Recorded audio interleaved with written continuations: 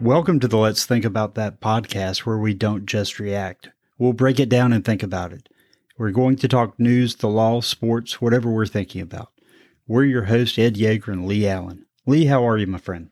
I'm doing well tonight, Ed, and I hope you are. I'm trying to. It was a good week until the internet started getting screwy on me tonight. So, if listeners here to the end of this show will know that at least it held out for a short period of time.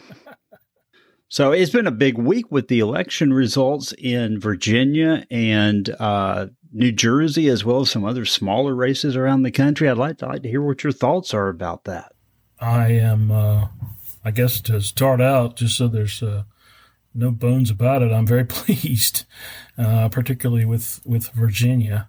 I think that for whatever reason or reasons, the people in those states and others as well, I surmise, have grown weary of this huge government, if not socialistic, a move towards socialism within our country and in various states.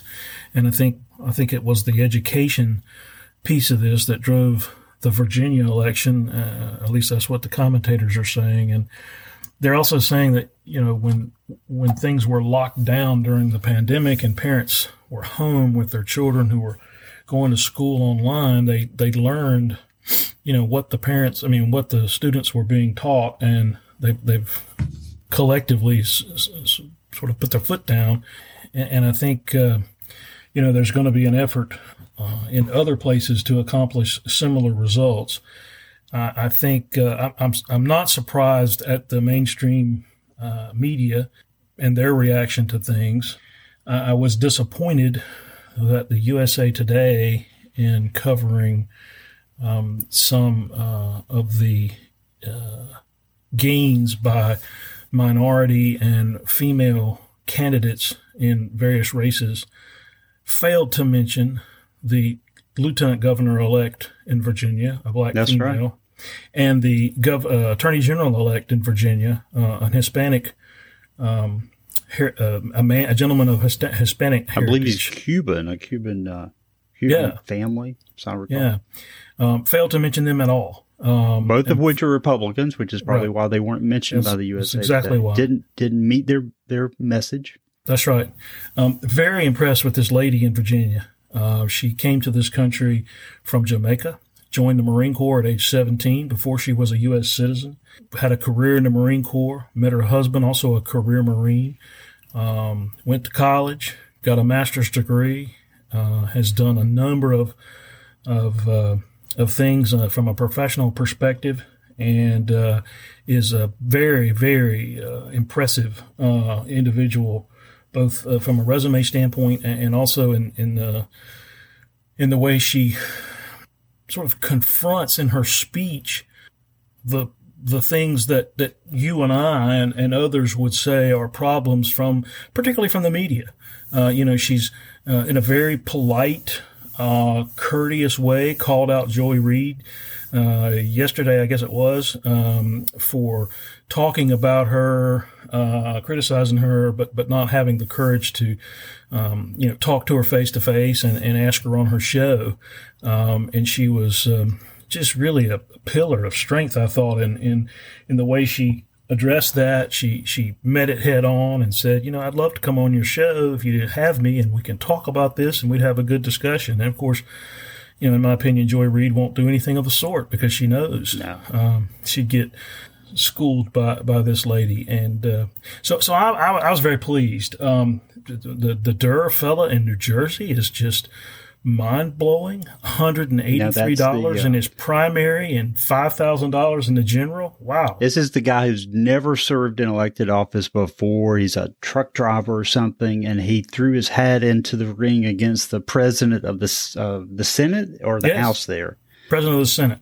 Who's a long-time Democrat politician. 30 years. And he took it to him. And apparently this guy was thinking about running for governor, and it sounds like, he sort of underestimated Mr. Durr. And Durr has made, he's great on television.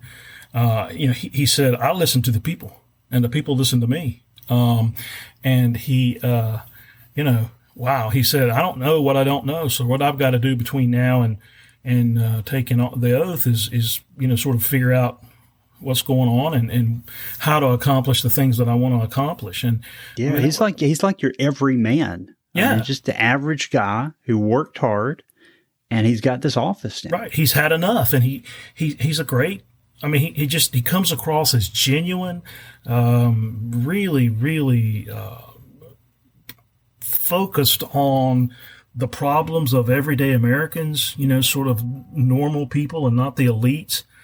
And so, I'm just overjoyed, with that.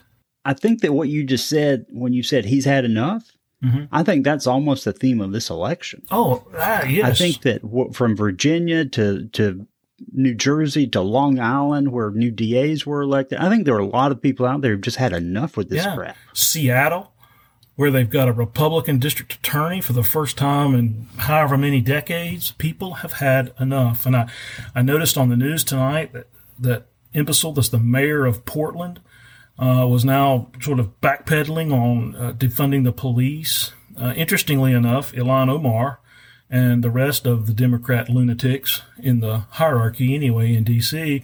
are doubling and tripling down on their socialistic journey. And I think that is just going to make 2022 an even bigger, butt whipping for the liberal Democrats.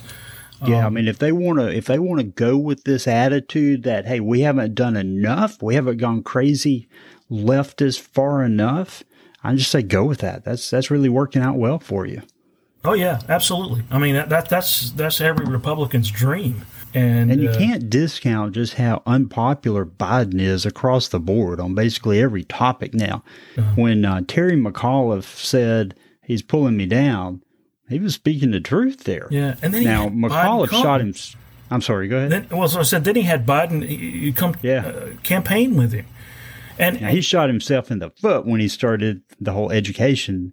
Well, he did debate, and he sort of took the bait to make that to respond to Youngkin with regard to that.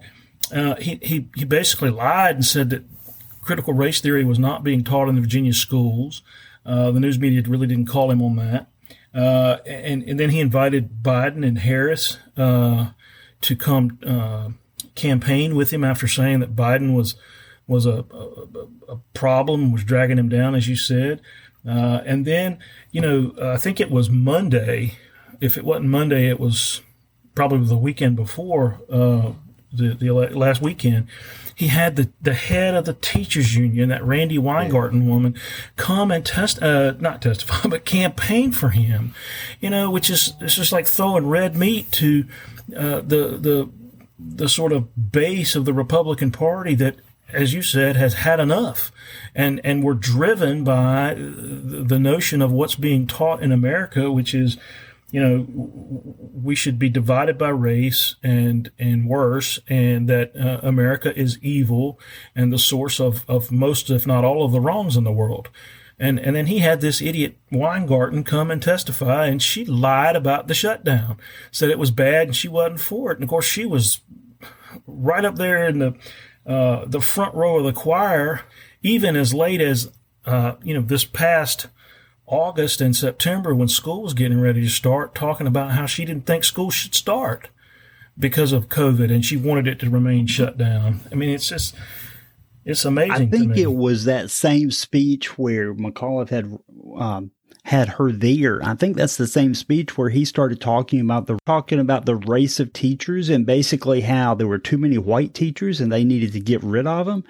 And all of that, whether you want to talk curriculum or anything else, when you start touching on kids' education, those suburban parents, particularly mothers, I was going to say, especially suburban mothers, they're not happy about it. No. And like you say, they've been watching kids be educated or miseducated for the last year during COVID, and they're seeing what's going on, and there's a lot of unhappiness. That was a major issue, and it's beyond economics. It's a major social and cultural issue, which affected Virginia, which is going to affect a lot of other races. You're exactly right. And, McAuliffe on late last week or over the weekend, he was on television talking about how he and his wife, he was talking about the public schools in Virginia, and he talked about how his wife had raised 5 children there, and he implied, but he didn't say, that his children had gone to the Virginia public schools. Well, of course, it comes out they didn't. They went to private schools, just like all the other elites, including the Clintons and the Obamas. Now with the internet and podcasts and things like that, you're not as restricted to the mainstream media and what they report and don't report. And I think word got out, and it just fed into this whole being fed up with this hypocrisy and falsehoods and anti-Americanism. And Terry McAuliffe is, he really should be ashamed. It went from Biden plus 10 to Youngkin plus 2. Is that right? Do I have the numbers right? No, I believe Youngkin won by more than 2. Okay. But I don't have it in front of me. But you're right. It was Biden plus 10 a year ago. Yeah. To Youngkin. And quite frankly, with all the polling that you saw, McAuliffe was still in the lead a few months ago. A few weeks ago. Yeah. You had the story come out of Loudoun County, which really exposed some of the craziness on the left in the schools. And then you had McAuliffe say he didn't want parents telling schools what to teach. And after that, he just started spiraling downward. Right. And then the Attorney General's testimony last week didn't help him either. The whole rigmarole about the FBI and then the Republican talking point was... The National School Board Association sent the letter in, apparently, after colluding with the White House. They send this letter to the Justice Department, specifically the AG issues a memo which refers to parents attending school board meetings as domestic terrorists. So there's a lot of energy around the education issue, as there should be. Right. And with Pelosi and company doubling, tripling down, that's going to continue to snowball. Been an interesting week. We can say that. Hi, everyone. This is Ed. As I'm sure you heard, when we started recording, I expressed frustrations with my internet service. It was at this point in our recording that the internet went out and would not come back. Fortunately, we got our thoughts on the election recorded first. We'll be back next week with more content. In the meantime, thank you for listening and for your support.